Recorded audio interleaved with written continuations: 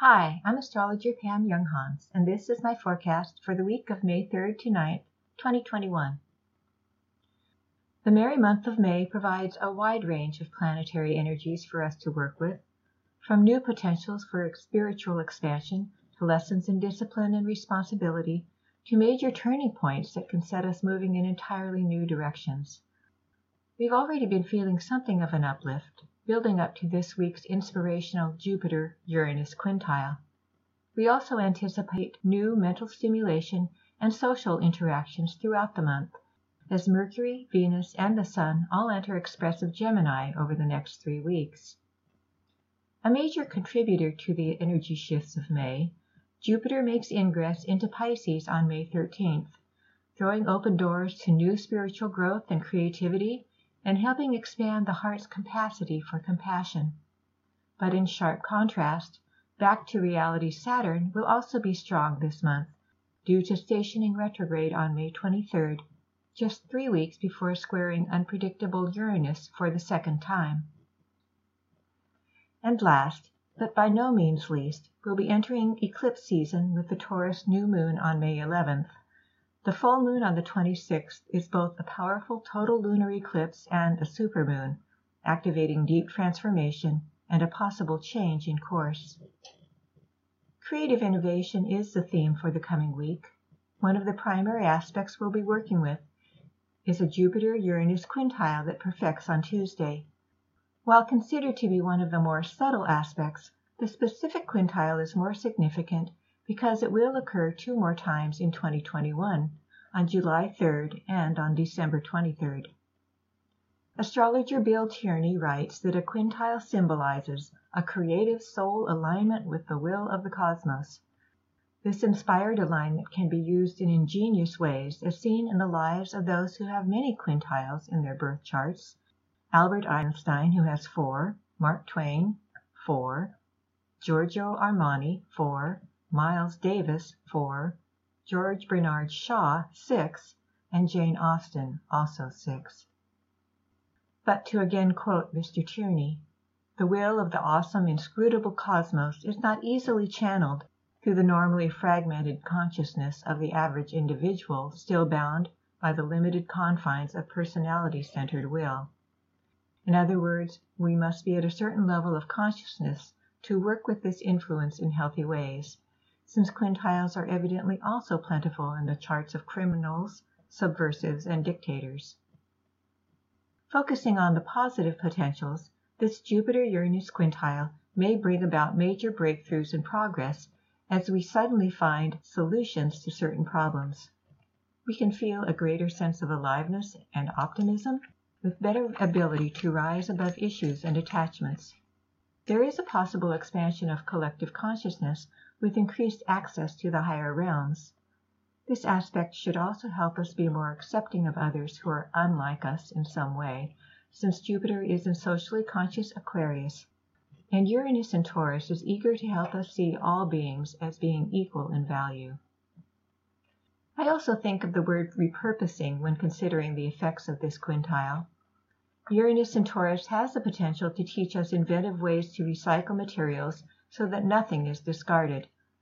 It also can help us reinvent our relationship with planet Earth so that we make progress in addressing environmental issues. In this quintile, the great planet Jupiter magnifies these possibilities. This aspect also invigorates the revolution in belief systems that is necessary if we are to create a new future in which humanity has a supportive relationship with Gaia and with all of nature.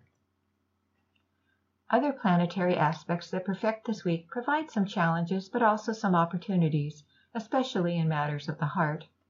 Here are my brief interpretations of the main aspects we'll be working with. On Monday, Mercury is square Jupiter. Watch a tendency to leap before looking or to ignore the signals of when it's time to stop talking. And in keeping with Mercury being in food-loving Taurus, be careful not to bite off more than you can chew, figuratively and literally. The Sun is square Saturn. The Sun was conjunct Uranus last Friday, April 30th, and with this aspect is activating the other half of the Saturn-Uranus square. Restrictions are likely that interfere with our desire for freedom of motion.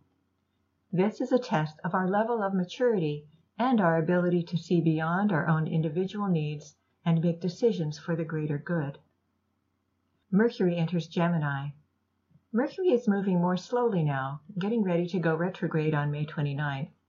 Because of this backward motion phase, the messenger planet will be in Gemini for an extended period, from May 3rd to July 11th.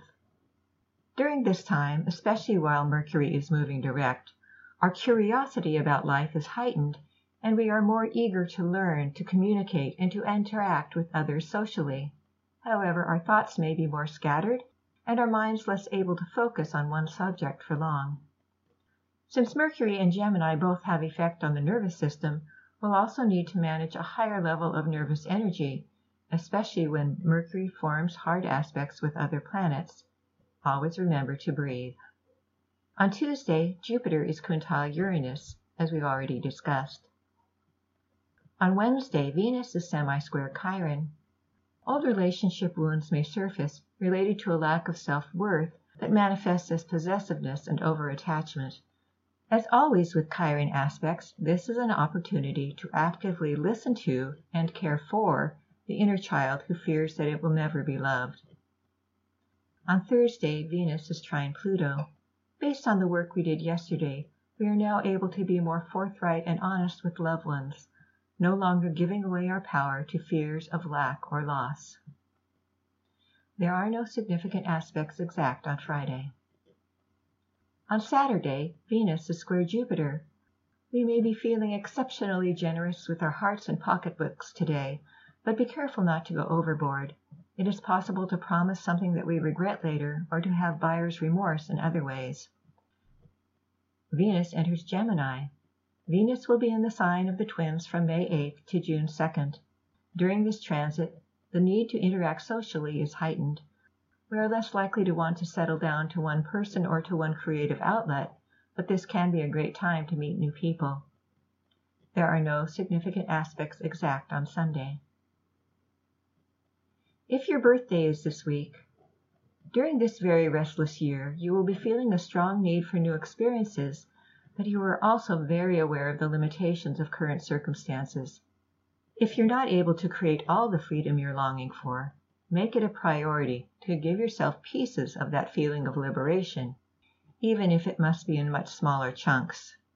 Simple things such as driving a different way to work or to the store, or just changing a routine, can help your psyche know that you're not completely restricted from doing what you want. These small experiences of breaking away from the norm will also start to give you ideas about what you really do want to do once you are free to make more substantial life changes. This is astrologer Pam Younghans wishing you an inspiring week. We hope that you have enjoyed this article. For over 30 years, we at Inner Self have sought to encourage new attitudes and new possibilities. For more inspiration, visit us at innerself.com. Thank you.